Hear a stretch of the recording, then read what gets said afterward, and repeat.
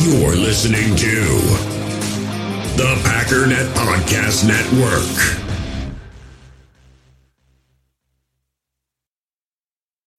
When you need mealtime inspiration, it's worth shopping Kroger, where you'll find over 30,000 mouth-watering choices that excite your inner foodie. And no matter what tasty choice you make, you'll enjoy our everyday low prices, plus extra ways to save, like digital coupons worth over $600 each week. You can also save up to $1 off per gallon at the pump with fuel points. More savings and more inspiring flavors make shopping Kroger worth it every time. Kroger, fresh for everyone. Fuel restrictions apply.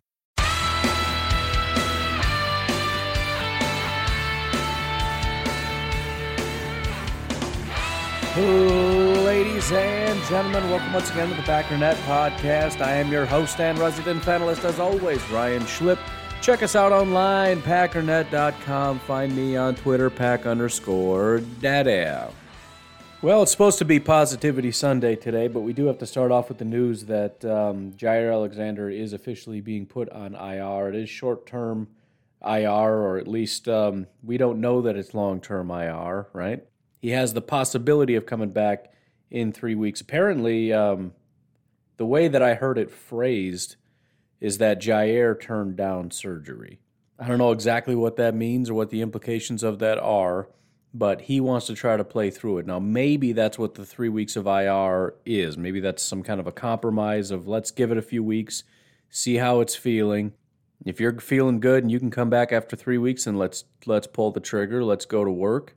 If you're still messed up, then we're going to encourage you to, we're going to shut you down for the year and we want you to go get surgery. I don't know. I'm making that up, but that's either, regardless of the specifics, that's what we're talking about. We're giving it 3 weeks and we'll see how it goes. Now, assuming the 3 weeks starts yesterday, and I'm not exactly sure the legalities on that, he's not going to be able to play in this game, the Bears game, the Washington game, or the Arizona game because that's on a Thursday. Again, I'm not positive. Maybe it's just football weeks, which is Bengals, Bears, Washington. But 3 full weeks would mean he's not playing against Arizona and has a chance to come back against the Kansas City Chiefs. Either way, I'm more than happy if he's back week 9 against the Chiefs. More than happy. I just want no more injuries. I mean, can we get a couple guys back? I'm hoping we start turning this thing around and we start seeing people come back. That would be lovely because, as of right now, we've got Elton Jenkins is banged up. Hopefully he's just good to go from now on out. Kevin King is just coming back, which is great. I mean, it's great. But, we lost Chauncey Rivers. Josh Myers is out. We lost MVS, Za'Darius, Rivers, Jaire, Bakhtiari, Daphne, Redmond. I mentioned before that it's more the quality of the players we're losing and not so much the quantity. Well, it's still the quality players we're losing for the most part. Not everybody necessarily is a Pro Bowl caliber, but we just lost Jaire, but it's still turning into quantity at this point. We're headed in a pretty ugly direction, and, it just hit me now. I'm starting to wonder if this is what happens. We complained this team wasn't tough enough. They weren't playing with enough grit and with enough, glass-eating mentality. Maybe this kind of comes with the territory. We're starting to see the team play with a little bit more heart, a little bit more passion, giving it 110%. Well, you run the thing a little bit too hard, you start getting hurt. I don't know how you strike a balance. I mean, I'll accept the W's. And so far, we haven't seen a whole lot of, people being out for the season, at least as far as we know. We'll have to see what happens with some of these guys. We're assuming most of them are coming back. But pretty unfortunate. In addition, we also can't catch a break because Ian Rappaport just 2 hours ago, because he doesn't sleep, tweeted this: Bengals running back Joe Mixon, who didn't practice this week but did work out on Saturday, is expected to play today, sources said. He won't be 100%, but Mixon is slated to go versus the Packers. So Bengals are getting their guys back. But ultimately, here's the situation. It doesn't really matter. Because as long as the Packers come in with that same mentality that they've had, and there's really no reason that they shouldn't, especially considering the offense is going to drive this thing. Remember, the biggest problem the Bengals are going to have, and Joe Burrow even said this, is you don't want to let the offense jump out to a lead and try to play catch up with Aaron Rodgers. And that's what they're going to have to do. The defense might be a little shook up. You got a lot of young guys who are looking around going, dude, I don't know about all this. Where's Z? Where's Jair? What the heck? But guess what? We got some new leaders on this defense, and as weird as it sounds, they're playing linebacker. And you got a guy in there that's competent, who's confident, who's playing real well, who's getting everybody where they need to be. And in front of you, you still got Preston, you still got Rashawn, you still got Kenny, and then you got Devondre who's leading the charge here. Kevin King, no matter what you want to say about Kevin King, has never lacked in confidence. And whatever the incapabilities are of King and Stokes, you got two guys behind you that are pretty good at their job. It's still a solid unit. And so the Bengals, who have had a problem with getting off to slow starts, need to try to make sure they get off to a really fast start. And the problem is, do we want to drop back and try to air it out against this defense? And you would say, well, of course, because the corners aren't that good. Well, maybe. Again, we don't know that Stokes isn't very good. He's never really gotten thrashed. There were a bunch of targets for just a handful of yards, and that's the worst that it's been. He also had a pick last week. Kevin King has an issue with getting gashed once in a while, but you can't build a game plan around that one time you get a 50-yard touchdown against King. Okay, what about the rest of the game? The other issue with kind of drop back and air it out football is that, number one, you have to contend with pass rush and you have a garbage offensive line. So you have to be comfortable to stand in the pocket. And I don't think the Bengals necessarily want to do that. Number two, you again, say what you want about King and Stokes, but trying to get behind them is not easy. Once in a while you can do it, but it's because they made a mistake. It's not because they can't keep up. On top of that, Jair has a lot of speed and can cover a lot of ground, but not just King and Stokes, but Amos and Savage are also extremely fast. These guys can cover a lot of ground, and you've got a relatively inexperienced, very talented, but relatively inexperienced quarterback trying to make reads and decisions against probably, I would guess, the fastest group of DBs in the entire NFL. You better make absolutely sure that they're really open.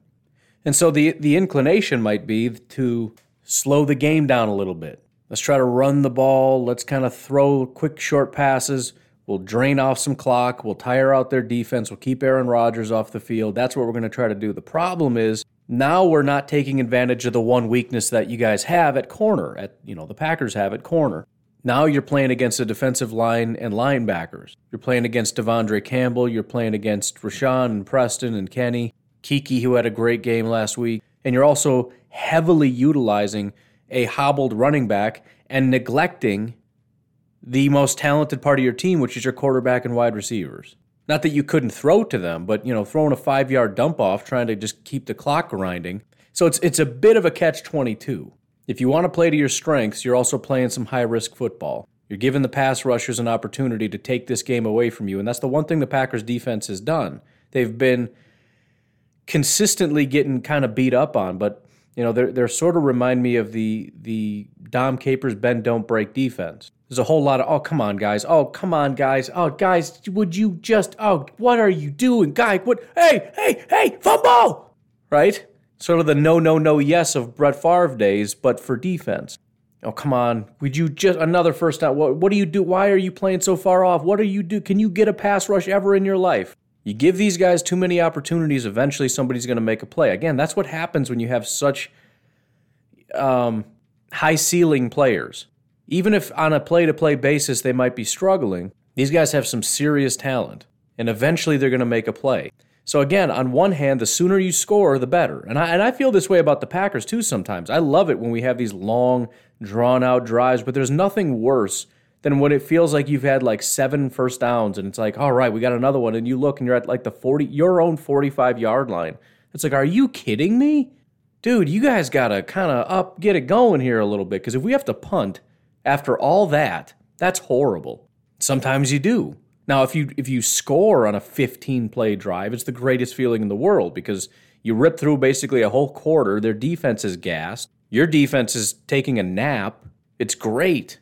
But yeah, I mean, if you get a bunch of first downs and have to punt, it's not fun. But again, the benefit of the Packers over the Bengals is that the Packers have the ability to do whatever they want. If one thing's not working, we can switch to the other, and it's still a strength. If we want to take chunks and we just can't get behind you, we're struggling to get, we don't have MVS, we're not really hitting the big plays. We can switch it up. We can throw the short passes to our tight ends. We've got wide receivers that can block and tight ends that are just fantastic blockers on the outside. We've got running backs that can catch. We've got running backs that can run. We can run with speed and agility. We can run with power. We've got an offensive line that can pass block, that can run block. That's the benefit of being the Packers, is they're much more agile in terms of what they can do. The Bengals have a lot of talent, but in one direction. And if you knock them off that direction and try to say, okay, now we're not going to let you play that way, you got to play the other way, I'm not saying they're incapable. But now you're forcing them to play into a weakness, and the point is the Packers don't really have a weakness. They have weak days. They have days where really good players don't play really good. But in general, they can do everything. Which is, by the way, exactly why I want the Packers to be a much more agile football team and to find a way, because, the whole week is predicated on let's build one plan. And if that plan doesn't work, well, we don't have enough time to build a whole new plan. We don't have a whole new week. There needs to be a way to build in, this is plan A, this is plan B, this is plan C. Because they can switch on a dime and still be a really quality football team. And again, defensively, as much credit as this team gets for, got to watch out. They got another really good pass rush group. I don't know if I went over grades very much. I talked about Trey. Trey Hendrickson has a 71 overall grade. Whoop-de-doo. Sam Hubbard is a 64. Again, Trey has a bunch of pressures. He's going to get some pressures in this game. I have very little doubt about it. But again, this is probably the best offensive line that any of them have faced. The fact that Bosa basically got skunked, I'm not saying don't be scared of Trey, but compared to what we've been up against the last 2 weeks, this is easily, the last 3 of the last 4 for sure. And again, Flowers is kind of how I feel about Trey Hendrickson. The two Treys are very similar. They're very big, very run-defendy, although Hendrickson has been just abysmal against the run, which is the other thing. The best run-defending player off the edge is Sam Hubbard with a 68 overall grade. Unfortunately for him, he has a 52 pass rush grade. So, again, whatever it is we decide to do, and that becomes a problem as well, because when all you have is Trey, remember, when we went up against the Steelers, they didn't just have the number one pass rusher in TJ Watt. They had the number one defensive tackle in football also. So it's kind of a, what do you do to stop both of these guys? They don't have both of these guys. DJ Reader is not terrible. This is, the Bengals defensive line is like the Steelers, but when your mom says we have the Steelers at home. You know what I mean? We don't need that. We have the Steelers at home. And seeing those memes, that's what this is. And we're just talking defensive line, because it's kind of an embarrassment to even consider calling Trey Hendrickson TJ Watt and to call DJ Reader Cam Hayward. Just an absolute embarrassment. By the way, TJ Watt is now down to 13th after having played the Packers. Cam Hayward is still first, but that's crazy. I didn't even realize this. So he didn't play week 3. Against Buffalo, he had an 83 overall grade. Against the Raiders, he had a 95 overall grade. He was the number one pass rusher in football. Against the Packers, he got a 42.9 overall grade, 41 run defense, 55 pass rush, getting only 2 pressures and a sack.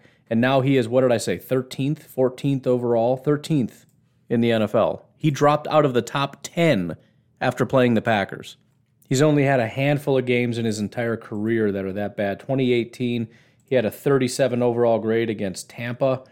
2017, he had 47 against Jacksonville, 46 against Indy, 41 against Tennessee. So since 2019, that was his worst game. So, and maybe Yash does stay out there. I don't know. That's crazy. That's crazy. And actually, he's listed as a left outside linebacker. Let me look at his snaps. That might have been just a Billy Turner beating. So he was on the right side so far this year. Let me look. Can I do by week? Well, whatever. So he's pretty exclusively left side, left end, left outside linebacker. He's only been on the right side 10 times out of 134 snaps this year. So he exclusively got embarrassed by Billy Turner and whoever else was on the right side whenever he's stunting to the inside or whatever. Credit where it's due. That's crazy.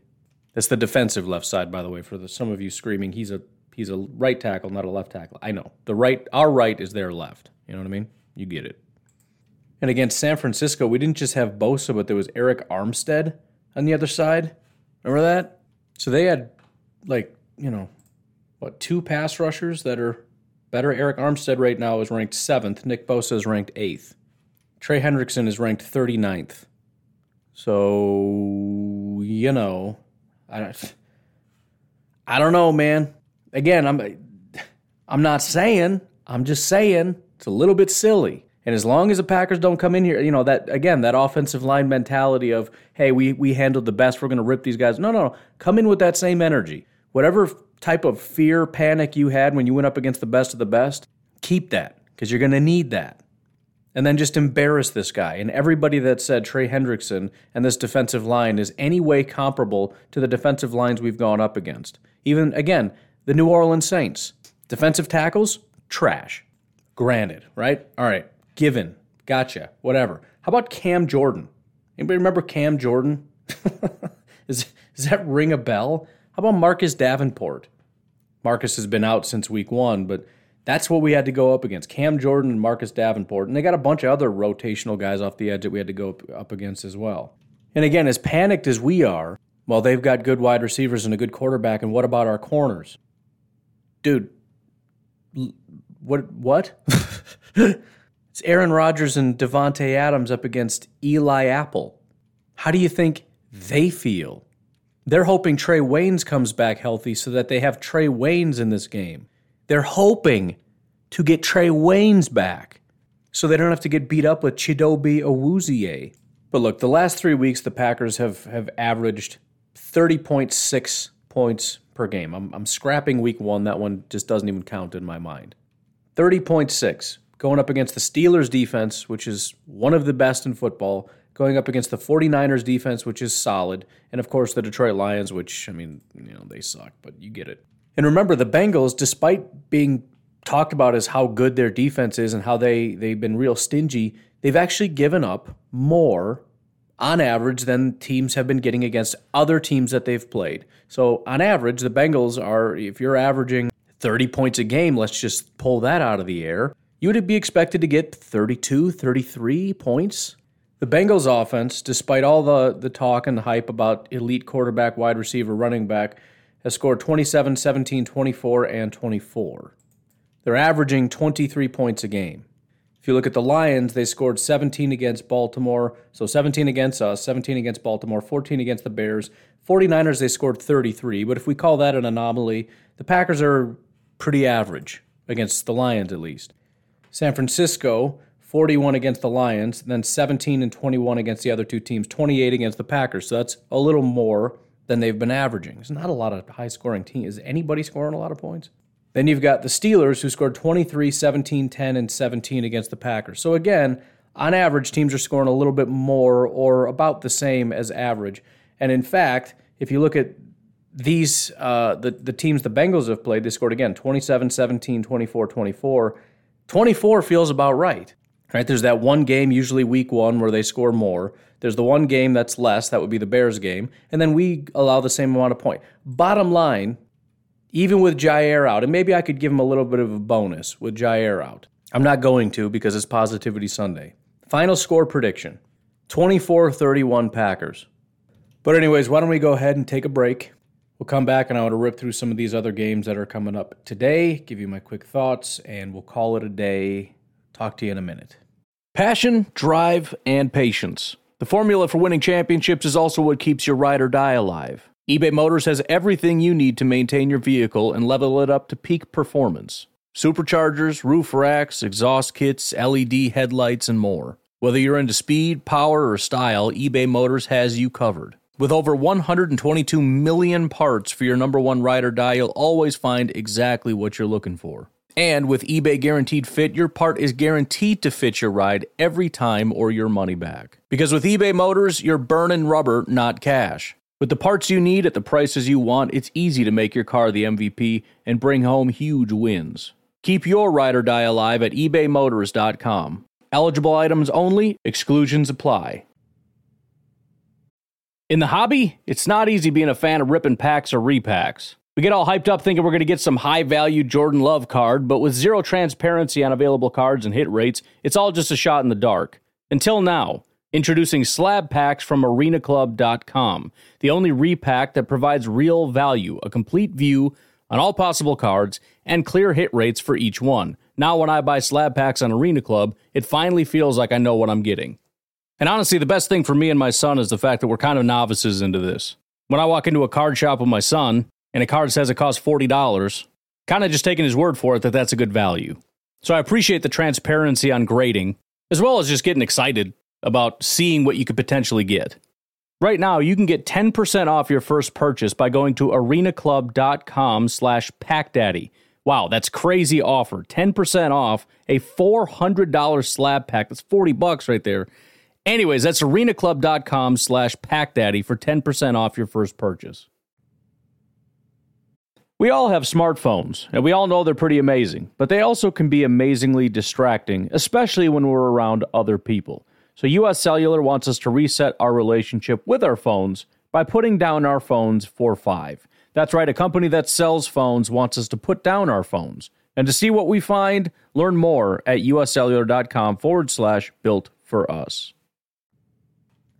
Mother's Day is around the corner. Find the perfect gift for the mom in your life with a stunning piece of jewelry from Blue Nile. From timeless pearls to dazzling gemstones, Blue Nile has something she'll adore. Need it fast? Most items can ship overnight. Plus, enjoy guaranteed free shipping and returns. Don't miss our special Mother's Day deals. Save big on the season's most beautiful trends. For a limited time, get up to 50% off by going to BlueNile.com. That's BlueNile.com. So first off, I had somebody reach out, I don't remember exactly who, Mike maybe, said I don't take home field advantage into account enough. So I looked into it. Since, 2015, I think, there have been 700, looking at home teams, 715 wins, 560 losses, and 5 ties. That is a 56% win rate. So 56% of the time the home team wins. I can't really rationalize how big of an impact that makes. In other words, as I go through my picks, I'm looking at it and I'm going, yeah, I mean, it's a lot. Certainly sounds bigger when you say 715 to 560. But again, as I go through this, I'm looking at it and I'm going, I don't know, 56% chance just on a. It's pretty close. It's too close to a coin flip, I guess, is all I'm saying. It's way too close to a coin flip for me to make a determination based on home field advantage. But I guess if it is a coin flip for me, then there you go. That's what I'll end up doing. I think another thing to take into account would be the team-by-team home field advantage. Some teams are probably much better at home than others. And even that is kind of a shifting and moving bar. Changes over time. So anyways, to start off, we have the New York Jets and the Atlanta Falcons. This might be a really good example of that. This is a week where I'm looking at it going, I don't really know. The Falcons are 2.5-point favorites. Calvin Ridley's out, so watch out for my tight end. I think he's finally going to get some play, hopefully better, for crying out loud. I guess it's a personal matter. I don't know. By the way, it should be noted, I forgot this little detail for those of you that are wondering. I did not include 2020 or 2021 when I did my home field advantage thing. It was 2015 through 2019.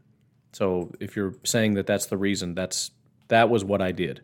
So it was 5 years from 2015, 16, 17, 18, and 19. I don't know. I mean, the only reason I would lean toward the Jets is I think there's some expectation that this team can and will get better, right? You've got a young, inexperienced quarterback. You've got a young, inexperienced coaching staff. They just got their first win. Yes, it's an overtime win, but it was a pretty big win against a competent team, and this is coming after getting basically annihilated the 2 weeks prior. 0-26 and 6-25. They hadn't gotten to 7 points since September 12th. I feel like that's a pretty big confidence boost, and yeah, you got to go on the road, but there's something about it that feels like this should be a win. Atlanta is also 1-3. Their one win came against the Giants. So again, there's nothing in there that's like, well, maybe they're getting better. No, they're not. We know they're not. They're terrible. They've also got a bye week after the Jets, and it's kind of one of those things where you wonder if they're, I don't know. I mean, on one hand, you could say they're going to give it all they got because they got a bye week, but for a team that just doesn't have a lot of care in the world, maybe they're kind of, it's sort of like a Friday for most of us at work. You know what I mean? That's usually not the day you put in the most effort. The week before your bye, I don't know, man. I'm guessing most people are taking the Falcons. I'm not looking at, who most people are taking right now. I'm just kind of looking at it by myself because I don't like being swayed. But that's my assumption is most people are taking the Falcons. I think that even if you say the Falcons are the better team slightly, there's still a team that is prone to just massively playing like garbage. And I think the Jets might just have a little bit. I mean, I know that they're stronger mentally. They have more going on. I mean, the Falcons have nothing to look to say, now we're in it. No, they know they suck. And this is going to be a garbage year. Matt Ryan knows he's never going to win with the Falcons because he's going to lose with the Falcons and then be let go. So I'm going to lean Jets. I think the Jets are going to take in the away team. So it'd be an easy opportunity to just take the home team and run with it and say, you know what, it's close to 50-50, just take the home team. But I don't know. I'm not putting any money on it, but, well, I'll consider putting some on it. But I'm taking the Jets. Miami Dolphins in Tampa Bay. I mean, I'd love an upset as much as the next guy, and it is a 10-point line, which is worth considering because I think Tampa should be a little bit worried at this point. If you look at what Tampa's done so far this year, I mean, I know they're 3-1 and everyone, they're just this dominant force. All right, well, they almost lost to the Cowboys week 1, right? They annihilated the Falcons, but it's the Falcons. They lost to the Rams and kind of by a lot. That was 34-24. And then they play the Patriots, who are a bad football team, and won by 2 points. 2 points. So I don't expect the Dolphins to win, but do I think Tampa's going to win by 10? If I had to pick, I mean, I'm taking Tampa to win for sure, but if I had to pick on this spread, I would probably take Miami because I'm starting to wonder about Tampa. They haven't done anything this year that's convincing. They have not had one game where you go, dude, that is a really good football team. The only game you can say that about is Atlanta. And again, it's Atlanta. I don't know if you can say they've even beaten a good team unless you really like Dallas. And again, even that was the first game of the year, Thursday night, and by 3 points. So I'm not convinced yet. They need to beat Miami and beat them pretty handily. Again, I don't think I'm going to touch it, but I would be tempted to take the Dolphins plus 10. Eagles at Carolina. Carolina Panthers -3. This one I don't like because both of these teams just freak me out. I don't know what either of these teams are. I feel like they're both trash, but they both kind of show up out of nowhere. And like, what is this? Because last year, you guys would have just flat out lost, and you kind of just killed it there. Panthers are somehow 3-1. And strangely, it's on the back of their defense. I don't know what they did to revamp their defense or what the heck is going on, but they had a unbelievably pathetic defense last year, and so far they have the third-ranked defense. They allowed 14 points to the Jets. Granted, it's the Jets. 7 points to the Saints. Granted, it's the Saints. Yes, I know what they did to us, but granted, it's the Saints. 9 points to the Texans, but it's the Texans. And then 36 points to the Cowboys. So that might be something to consider. They played the Jets, the Saints, and the Texans. And again, the Eagles, I mean, I know a lot of people say it's straightforward because you got a 1-3 against a 3-1 team, but again, they beat the brakes off of Atlanta, which I would never expect. I know it's Atlanta, but I don't think Atlanta, they're like the same team in my opinion. I wouldn't expect a blowout. Then they played the 49ers, and it was kind of close. Then they played the Chiefs, and I guess it wasn't close. It was 12 points, but they scored 30 points on the Chiefs. I look at the Eagles and say, you can't score 30 points. You don't have the personnel, and they did. They scored 30. So basically, the offense had 2 really good games. They scored 30 against the Chiefs, 32 against the Falcons. The defense had 2 really good games. They allowed 6 to the Falcons and 17 to the 49ers. They just can't seem to sync up when they each have good games, right? The one time they did it, it was 32-6. Otherwise, the one defensive game, the offense fell apart and scored 11. The other really good offensive performance, the defense gave up 42. So they're not exactly synced up on that. But the fact that they have that ability, 50% of the time the offense is playing with their hair on fire, 50% of the time the defense is playing with its hair on fire. And Carolina doesn't really have a good win all year except maybe the Saints. It's just a little too close. I think it's a little closer than they're probably going to get credit for, the Jets. Or, the Eagles, because that's how I picture the Eagles, as the Jets. Also, Christian McCaffrey is doubtful in this game. That's also quite big. They did add Stephon Gilmore, though, so there's that. I don't know, man. I mean, the fact that the Panthers are only -3 kind of tells you that Vegas is seeing what I'm seeing. Because generally, you got a 3-1 team and a 1-3 team. It's a big game, but and then the Panthers minus their one true elite weapon. I don't know. It is Panthers at home. Maybe I should just shut up and take the home team. I think I will. But I'm not touching the spread. That's a 50-50 that I'm taking the home team with. Saints in Washington, another one that Vegas just thinks is pretty much a wash. The Saints -2.5. Washington is at home. Antonio Gibson and Curtis Samuel are expected to play today for Washington. Saints did pick up Cody Parkey to be their kicker. Not a ton else going on as far as breaking news for the game upcoming. And so we got 2-2-2 teams. And again, I think the Packers game was a bit of an anomaly. They've had 7-26 against the Panthers. They beat the Patriots 28-13. And then the Giants, they lost 21-27 in overtime. It's the Saints I'm talking about, obviously. That's a lot of volatility, man. Just destroy the Packers, get annihilated by the Panthers, beat the Patriots pretty handily, lose to the Giants in overtime. What in the heck is this football team? Washington loses by a little bit against the Chargers. That's understandable. Beats the Giants, but barely. That doesn't give you a lot of comfort, but I guess common opponent stuff can happen like that. Lose to the Bills by a lot, but it's the Bills, so you kind of cut them a little slack, I guess. Beat the Falcons barely. So the biggest lack of comfort that I have is the fact that when they win, it's barely. And when they lose, in the case of the Bills, it was pretty handily. So the Saints at 2.5 kind of makes sense, but it's just a matter. The only thing that matters is what Saints team is going to show up. Is it the team that won 38-3 and 28-13, or the team that lost to the Giants and to the Panthers 26-7? That's kind of the biggest question mark here. And there really isn't a home-away thing. They were at home against the Packers and at home when they lost to the Giants. They were away when they got annihilated by the Panthers, but they were away when they kind of beat up on the Patriots. The only correlation I'm seeing here is win-loss, win-loss. Next would be a win, right? So stupid way to base things on, but I'll go with that, and I will pick the Saints, but I'm just not touching it. By the way, we haven't really talked about any games that have serious implications for the Packers. I mean, we want the Saints to lose probably just because that was the one team we got a real bad beating on, and on the off chance we see them in the NFC Championship game, that's the worst-case scenario. Obviously, Miami upsetting the Buccaneers would be massive, but I'm not necessarily planning on that happening. Tennessee Titans, Jacksonville Jaguars, Tennessee -4.5, but, they just got beat by the Jets, so what the heck? This is why, remember yesterday I said with the Dave score, how Football Outsiders is 70% looking at their preseason rankings and only 30% looking at what we've seen so far this season? This is why. It's so hard to get a beat on any team. I don't think I've looked at one team and said, here's what I think they are. From the Eagles to the Bucks to, it's just there's nothing that I'm seeing from anybody.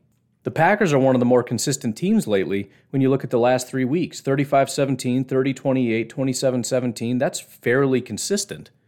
Everybody else is like, dude, I have no idea. And the one beating was week 1, so you can kind of at least put a little asterisk next to it. Now, that doesn't mean something crazy isn't about to happen, and then you kind of look at it and go, I don't know what to believe anymore. But it's tough to try to get a beat on what these teams even are. And then you factor in injuries and everything else. It's a tough way to make a living. Here's the thing with Tennessee and Jacksonville, though. Regardless of Tennessee and their mentality, they lost to Arizona. That's understandable. They beat Seattle. That's a good win. They beat the Colts. That's a good win. I'm going to chalk the Jets' loss up to very similarly to what the Packers do. They came in way too confident, right? They came in way too cocky, and I think they caught the Jets on a bad day. Remember, I think the Jets are a team that maybe is lacking in talent. They don't really know what they're doing quite yet, but they're figuring it out, and they're just a tough team mentally. That's what I believe based on their coaching staff, based on the fact that they're young and they have reason. I mean, they're optimistic. But I do think Tennessee is talented. And the Jaguars are a joke. They're just an absolute joke. They lost 21-37 against the Texans which is crazy. 23-13 to the Broncos is a 10-point loss. Arizona beat them 31-19. The closest game was the Bengals 24-21. But with this whole new scandal and everything else coming up, again, just getting back to mentality, that seeps into the team. The coach's head is not in it. He's been dealing with giving out apologies. Tim Tebow's on TV, saying he feels sorry for their family and what they're going through. And, it's not just the team he has to apologize to. He has a wife he has to apologize to and kids that saw all this. And he's trying to focus on football. Maybe he's just a stone-cold killer and doesn't care, which is entirely possible. But it doesn't matter if he cares anyways because he sucks at his job. And again, you got a team that realizes I'm on a team that's a joke right now. Like, this whole team is just a laughing stock. My coach is a goof. He shouldn't even be a coach. This team is terrible. The fact that he hasn't been fired yet is staggering to me. If I'm the owner of this team and I just drafted one of the best quarterback prospects to come out of college in a very, very long time. We're talking like Andrew Luck. And we're 0-4 and my quarterback is getting embarrassed. I'm sorry. That's my only priority. And I don't know what contractual obligation we have to this head coach, but I don't care. And there was some talk, I guess some closed-door meetings about morality clauses and things like that. That was your opportunity to get out of this. That was your opportunity to say, listen, you have not lived up to your end. We're going to get out of this contract. You have a great time over in college. We're moving in a different direction. And find anybody find a capable quarterback coach and make him your head coach and say, your only job is to make this quarterback successful. That's it.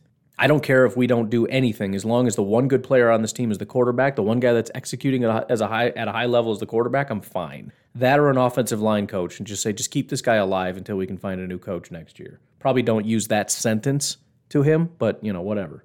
So, what is the line? It's only -4.5. I'm tempted to take Tennessee on this one. Jacksonville is so bad. Let me check the injury stuff. A.J. Brown is expected to play.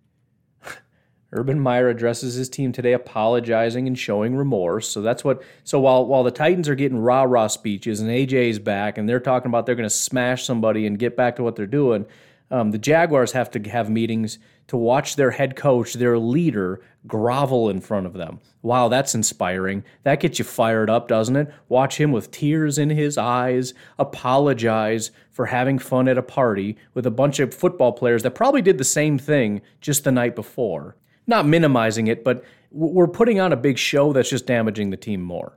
You know what I mean? This is not going to help us win. He should go apologize to his family, apologize to his boss, and then go in front of his team and talk about smashing. My problems are my problems. Let's focus on winning football games. That's how that should be handled. But no, we got to put on a big show. I demand that, I'm sure Khan and everybody's, you need to go apologize to your team, and he's going to put on a big show. And the team's going to watch this and be like, this sucks. I want to get off this team. This is a joke. I don't care what you're doing. I want you to help me be a good football player, make a lot of money, not grovel because you went out with people at a bar. You're an idiot. Get out of my face. It is a pretty extensive injury report. I mean, the whole team for the Tennessee Titans is hurt. Julio is still out. Anybody else that I care about here? Nope. Jaguars, Roy Robertson-Harris, the old Bears defensive tackle, is out. Otherwise, that's about it. I think I'm still taking the Titans at 4.5. I think this is a get-right game for the Tennessee. I think they got shocked. I think they got embarrassed. They're getting their wide receiver back. Derrick Henry's going to run for 700 yards. I'm taking Jacksonville. I'm taking the spread on that one, too. And I know everybody probably says don't do this, but I buy points because I don't really care. I'm not trying to win big. I'm just trying to get my bankroll back. I'm going to do it just on the off chance something happens, but I'll probably put more down than I should also. No, maybe I'll just, I don't know. I'd like to get it down to 3 points if I could, but I should just stand on my convictions that Tennessee annihilates them. I think I will. I'm not going to buy the points. All right, next up, Detroit Lions, Minnesota Vikings. Minnesota -10? I don't know about all that, Chief. Listen, I get it, but dang, I don't know about that. If you'd have said maybe -4, -5, it'd be like, oh, all right. I mean, the Lions are 0-4, but the Vikings are 1-3. Let's not get carried away here. So the Vikings lost to the Bengals 24-27. They lost to the Cardinals 33-34. So they have had a somewhat tougher schedule. Bengals, Cardinals, Seahawks, Browns. But they did lose to the Bengals. And the Seahawks, they beat pretty handily. So this is clearly the easiest team that they're going to play. But still, I mean, yeesh. And Detroit the last couple weeks has kept it close. They kept it close against San Francisco. The only time they got beat badly was the Packers. 33-41, I guess it's not that close, and it was maybe kind of a lot of garbage time. I don't know. But Baltimore 17-19. And then the Bears was 14-24. I don't know, man. 10 points is... they didn't lose to the Bears by more than 10. They didn't lose to Baltimore by more than 10. They didn't lose to San Francisco by more than 10. Why would we assume this? Let's see. This game is in Minnesota, so all right, you get a little bit of a bump for that. There's nobody. I'll check the Ian Rappaport updates, but there's a bunch of questionables for the Lions. Trey, Hawkinson, Sewell, Swift, and Jamal. That's pretty wild. Those are all questionable. Michael Pierce is out for the Vikings. That's kind of big. Amir Smith-Marset, nobody cares. Dalvin Cook is questionable. That's the big one we need an update on. I thought I saw he was out. Lions running back DeAndre Swift, running back Jamal Williams, tight end TJ Hawkinson, and offensive tackle Penei Sewell should all be active versus the Vikings, it says. The Vikings placed Harrison Hand on IR. Vikings Cam Dantzler was placed on reserve COVID list. This was all like a week ago. I don't see anything on Dalvin Cook. Yeah, nothing yet on that. Guessing he's coming? I don't really know. Oh, Civil War is coming is trending on Twitter. That's always comforting. Just trying to talk football, man. Can I just talk football without you idiots trying to ruin everything? Who would want it? Your life must suck if you want a civil war. Again, we have it so good. Just shut up and enjoy your life and stop worrying about everybody else, please. Stop telling everybody what to do. Just mind your own business. Mind your own business. That's it. Shut your mouth and mind your own business. Anyways, I would never take Minnesota minus 10, probably in any game, especially a division rival like Minnesota and Detroit. Am I going to take Detroit? No, because that feels stupid. Last thing I want to do is lose money on the fact that the Lions get absolutely pummeled. I may revisit this if Dalvin is out, but I think that's insane. And if I had to pick one, I would pick Detroit. 10 points is way too much. But yeah, I think the Vikings probably win the game. Steelers at home against the Denver Broncos. The Broncos are -1. I don't understand. I guess I do understand the Steelers being a complete joke. Denver has beaten the Giants, Jaguars, and Jets, which gave them their 3 wins, which is absolutely laughable. First time they actually played a competent team was the Baltimore Ravens. They managed to score 7 points and allowed 23. And the Steelers have a much better defense, I would say, than the Ravens do. So, the most they've scored all year, this is a terrible offense. The most they've scored all year is 27 points. That was against the Giants. They only scored 26 against the Jets, 23 against the Jaguars. And again, Baltimore is the first competent team they faced and only scored 7. The defense, though, is what's going to possibly help this team do something. And the problem is, for the Steelers, you've got a Denver Broncos defense that only allowed 23 points against the Ravens, 13 against the Giants and Jaguars. I know it's the Giants and Jaguars, but 13 points is good no matter who you're playing. And the Jets scored 0. That's a pretty stingy defense. And I don't know how in the world the Steelers are going to be able to do anything. I think if they get to 10, it's a miracle. So I guess I get it. It's basically a push. They've got it at -1, so it's kind of just who do you think is going to win? I don't even know. I don't know how either team scores a point. First 1 to 3 wins, I guess. I don't care. Let's just leave it at that. Bengals at home against the Packers. Packers -2.5. Should I do it? Should I put my money in my mouth? I'm not going to. It's Positivity Sunday, but now we're in Reality Sunday, and we'll just see how it plays out. Texans and Patriots. Texans are at home. Patriots are -8. I couldn't care any less about this game. I really couldn't. The Patriots are probably going to win because the Texans are a joke, but the Patriots are weird, and I certainly wouldn't take them -8. They did play Tampa pretty close, but that's probably has to do with familiarity of Tom Brady. I don't care. Do whatever you want. Patriots win. Don't know by how much. Bears-Raiders. Raiders are -5.5. The Bears actually have got some injury issues going on. I think I saw Khalil is playing. And the Raiders are in their own little scandal with an email from 10 years ago.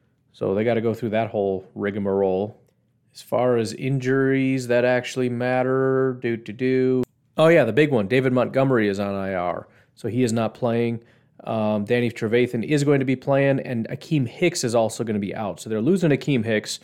Granted, he hasn't been playing at as high of a level, but he's clearly better than the rest of the guys that they have along the defensive line. That's going to weaken their defensive line quite a bit. No David Montgomery is, you think about what that means for Justin Fields. We're on a first-name basis since I talk about him every day. We're basically best friends. That's who I should try to get on the show also, is Justin Fields. It's not really just random, but it's a little random, and it'll be kind of funny. All of these people are going to say no anyways. I just got to start. I might do that today. I'm just going to send off emails to everybody. If you have ideas, I had one person send me a great list of ideas of people to reach out to. Send me them. If you have any contacts with people that are prominent and super random and have nothing to do with this podcast, I'd love to know about it. Could reach out to the owner of Culver's. I'm sure he's a Packer fan. Be a good talk. I could invite him to my house and he could bring over Culver's for free. I'm not paying him for it. No chance. Maybe I could promote that curd burger, which I thought was fake, but somebody said it's absolutely real. We could just sit down, talk Packers, eat some curd burgers. Sounds like a day to me. Wonder what super rich neighborhood he lives in. He probably doesn't even live in Wisconsin anymore, does he? He was born in Neenah. He's probably still around here. The headquarters are in Prairie du Sac, which is pretty close to, it's like right next to Madison, so it's not far from here. Anyways, what are we talking about? What's the next? It's a good way to hit refresh when you're just getting burned out on talking about games that you don't care about. But Bears-Raiders. How did I get derailed on Bears-Raiders? I actually was really into that thought. Oh yeah, Justin Fields on the show. Gotcha. But he's going to be starting again, and we're still kind of in we need to try to get him acclimated and prove that he can do it and just build him up some confidence because we know he's talented. We know he can do all these things. We just want to make sure we don't crush his confidence. You take away their running back, that kind of sucks. And as somebody pointed out on the Twitters, I believe, running back is fairly replaceable, but it's a pretty big drop-off after Montgomery. And strangely, the Raiders' defense has been competent. I think it was after week 1, Max Crosby was the highest graded edge rusher, 93 overall grade at 13 pressures, and I said that's an absolute joke. This guy is never going to be able to maintain this. In 2019, he had a 65 overall grade, 45 pressures on 481 attempts. The next year, he had a 57 overall grade, 48 pressures on 534 attempts. He already has 30 pressures, and that's on 155 attempts, and it wasn't just week 1. He had a 93 overall grade, then a 79, 75, and last week he had an 85 overall grade. He only has 2 sacks, but he has 30 pressures on 155 attempts. He's averaging almost 8 pressures a game. Not to mention Yannick Ngakoue is actually playing well somehow. He has 18 pressures on 131 attempts. Solomon Thomas is another guy that they grabbed, 10 pressures on 82 attempts. They have 93 pressures and 10 sacks as a team so far. Carl Nassib is there, 7 pressures on 50 attempts. I don't know what they're doing. Darius Philon, 9 pressures on 73 attempts. These are all, by the way, I'm hoping you're doing some quick math in your head, above the 10% mark. 7 of 50, 9 of 73, 10 of 82, 18 of 131, and 30 of 155 are all above 10%. I just listed 5 guys, 3 edge rushers and 2 defensive tackles. Going up against this Chicago, this is one of the best. Let me look at by team here. Who's the best pass rushing group? The Raiders have the number 1 pass rushing team in football right now against this Bears offensive line. Look at what the Browns did. Yeah, Browns are ranked 4th. This is number 1. And again, it's. I know it feels fluky, but that's not good. It's not good for the Bears. And this elite game planner who's going to help Justin Fields figure this thing out. I know they got their Bill Laserbeam as taken over, but yikes. Bottom line, yeah, I'm probably taking the Bears the Bears to lose in this game. Bears so far have beaten the Lions and the Bengals, lost to the Rams and Browns. So, they beat 2 not great teams and lost to 2 pretty good teams. Kind of just a matter of what the Raiders are, I guess. But also, Raiders are 3-1, man. Not necessarily super dominant, but they did beat the Ravens, which is a pretty big win. Beat the Steelers 26-17, beat Miami 31-28 in overtime. That one makes you nervous, and then they lost to the Chargers. It's a scary situation. I I don't trust the Raiders, but I know the Bears are struggling. And again, number one pass rush team right now against one of the worst pass blocking offensive lines in football, a shaky quarterback, no running back. Yeah, I'm taking the Raiders. I'm not touching the points because the whole thing makes me nervous, but I'm taking the Raiders to win. By the way, we are in the 3 o'clock game, so we'll have that right after the in fact, we might. So here's the thing. I'm not going to do a pregame stream because I don't have time. Today we have church, and then we come home, and my man Blaine with his kids are going to be here, so we'll probably just go and hang out a little bit, get some food rolling, watch the game, and then they're going to bounce after the game, and probably just come down here. Maybe I'll set up the TV, and me and my boy can watch the Bears game in the office and do like a live stream kind of thing. That might be kind of fun to do because everybody else is going to be gone for the day, I think. So that'll be the compromise. We're not doing a pregame stream. We'll do a post-game stream. I hope the Packers win so people are in a good mood. But if nothing else, we'll watch the Bears game. And hopefully that'll be a good experience. 3-1 Browns against the 3-1 Chargers. So that should be a pretty good game. This is I think of these two teams as very similar. They both make me nervous, but they're both pretty talented. Chargers are at home. Not that home field advantage is that big of a deal, but man, I'm having a massive sneezing fit over here. It's not a fun place to travel to. Chargers' one loss came against Dallas. There was a near win, 20-17. They beat Washington, Kansas City, and the Raiders, so some pretty convincing wins, including 30-24 over the Raiders, although, again, I don't know what the Chiefs, I don't know what the Chiefs are. Cleveland beat Minnesota 14-7. That's not super impressive, other than the 7, obviously. Chicago Bears 26-6. Houston Texans 31-21. Their one loss came against the Chiefs 29-31. The most impressive thing here is the defense the last couple of weeks for Cleveland. Obviously, we saw what happened to the Bears, but they followed it up doing it again to the Vikings.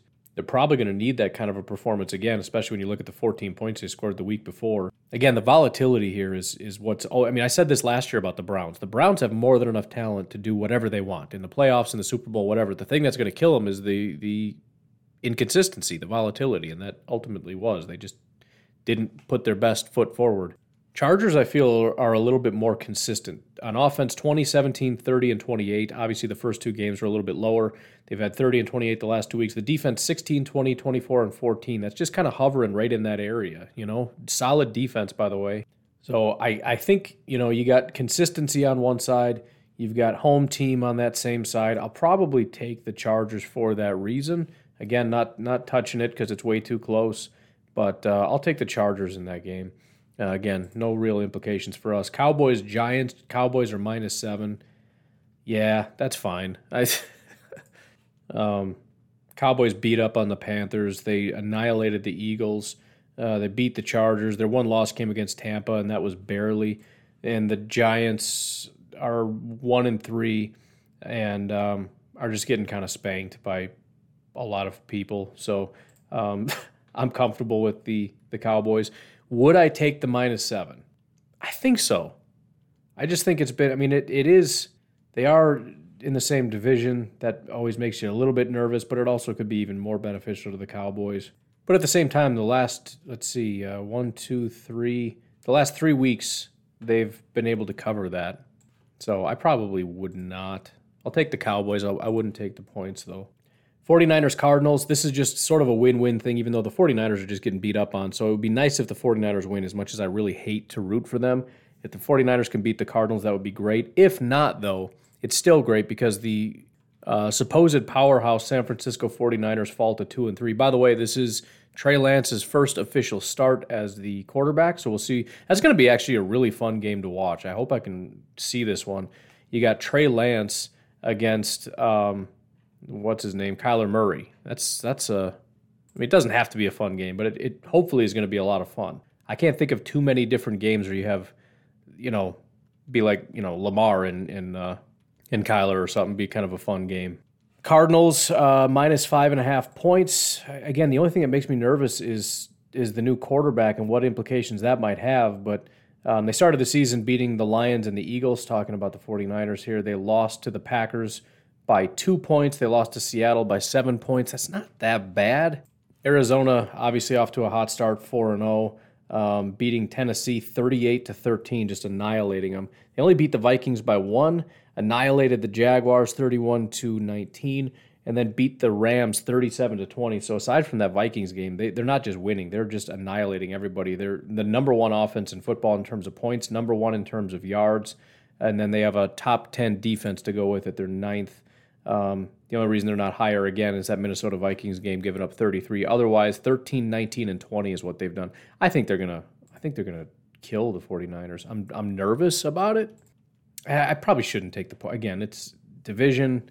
It's 49ers aren't really getting blown out a ton. I don't know.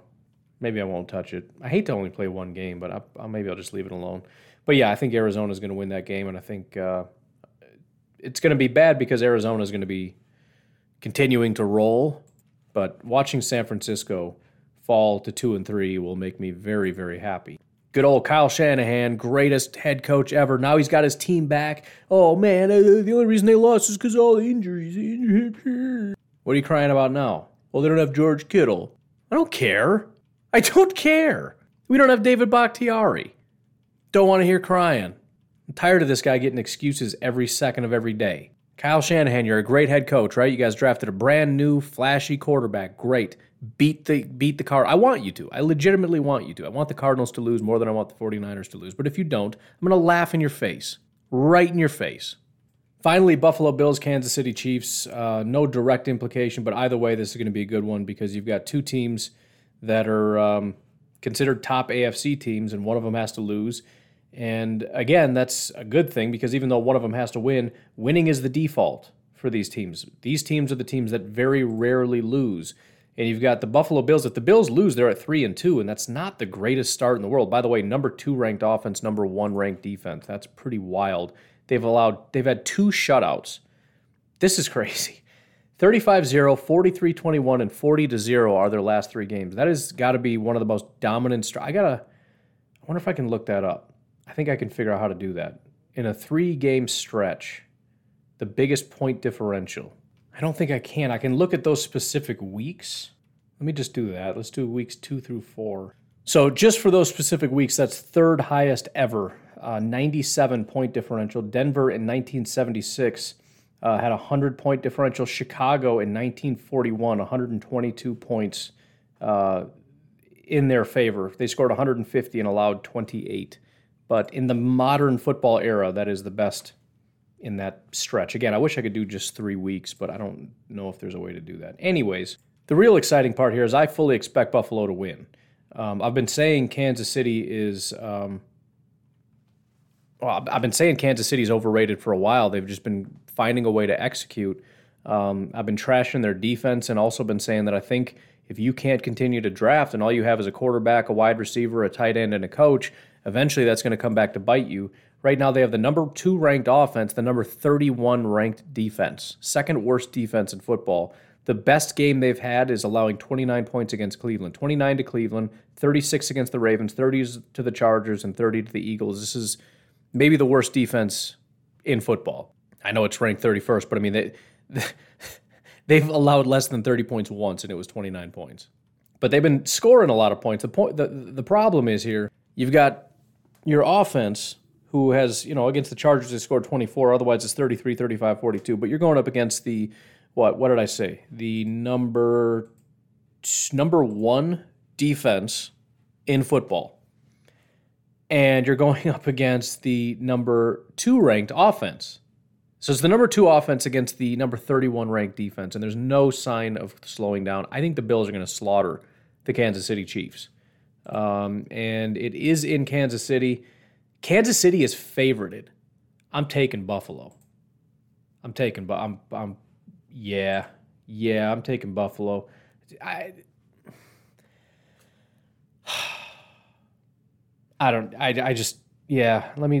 me put. I really hate because I've been doing a good job of getting my bankroll back after doing something really stupid in week 1. I've slowly been building it back every single week, getting a little bit back. I don't want to lose a bunch, but I'm just Sunday Night Football. I got to do this. I'm not going to let it all ride, but I'm fairly confident. And that's just crazy that the Kansas City Chiefs are favorites. It's not just that either. They lost to the Ravens and the Chargers. And again, against the Eagles. So they won week 1 barely. Then they go 0-2, and I said Eagles is going to be their big comeback game. And it technically was, but they almost lost to the Eagles. The only reason they won is because the offense just kept scoring. And the offense does obviously a great job, but I mean, I was getting worried because my whole prediction about this being their big comeback game and everything else, eventually, though, the defense came up with a couple stops and stopped them at 30 points. But the Eagles just kept coming and kept scoring points. I don't see any way in the world. And granted, they haven't really played any bad teams except the Eagles, but still 30-42. And they had to score 42 just to keep up with the Eagles. I mean, Buffalo could have a bad day. Anything could happen, but I'm kind of stunned. I just think that the hype on the the Chiefs is still just, it's a little too much. Let me just check injuries real quick. Make sure Josh Allen isn't out or something. I don't see anybody out for the Bills. I don't see anybody out for the Chiefs. There's a couple questionables. Chris Jones, that's massive. Charvarius Ward. For the Bills, you got Tywan Jones, Matt Milano, AJ Epinesa. Let's see what Ian has to say.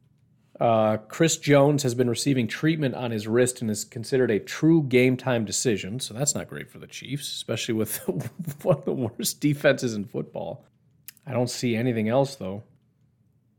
Chiefs Andy Reid says wide receiver Josh Gordon could play this week, so I'm comfortable with my Bills pick. We'll see what happens, but I'm comfortable with it. So that's the two I'm going to actually play. I got Tennessee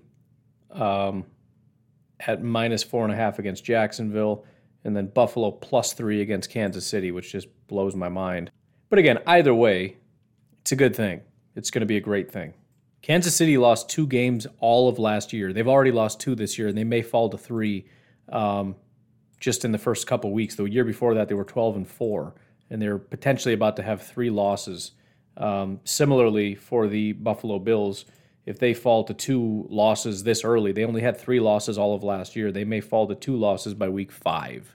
So either way, this is going to be it's going to be a great day.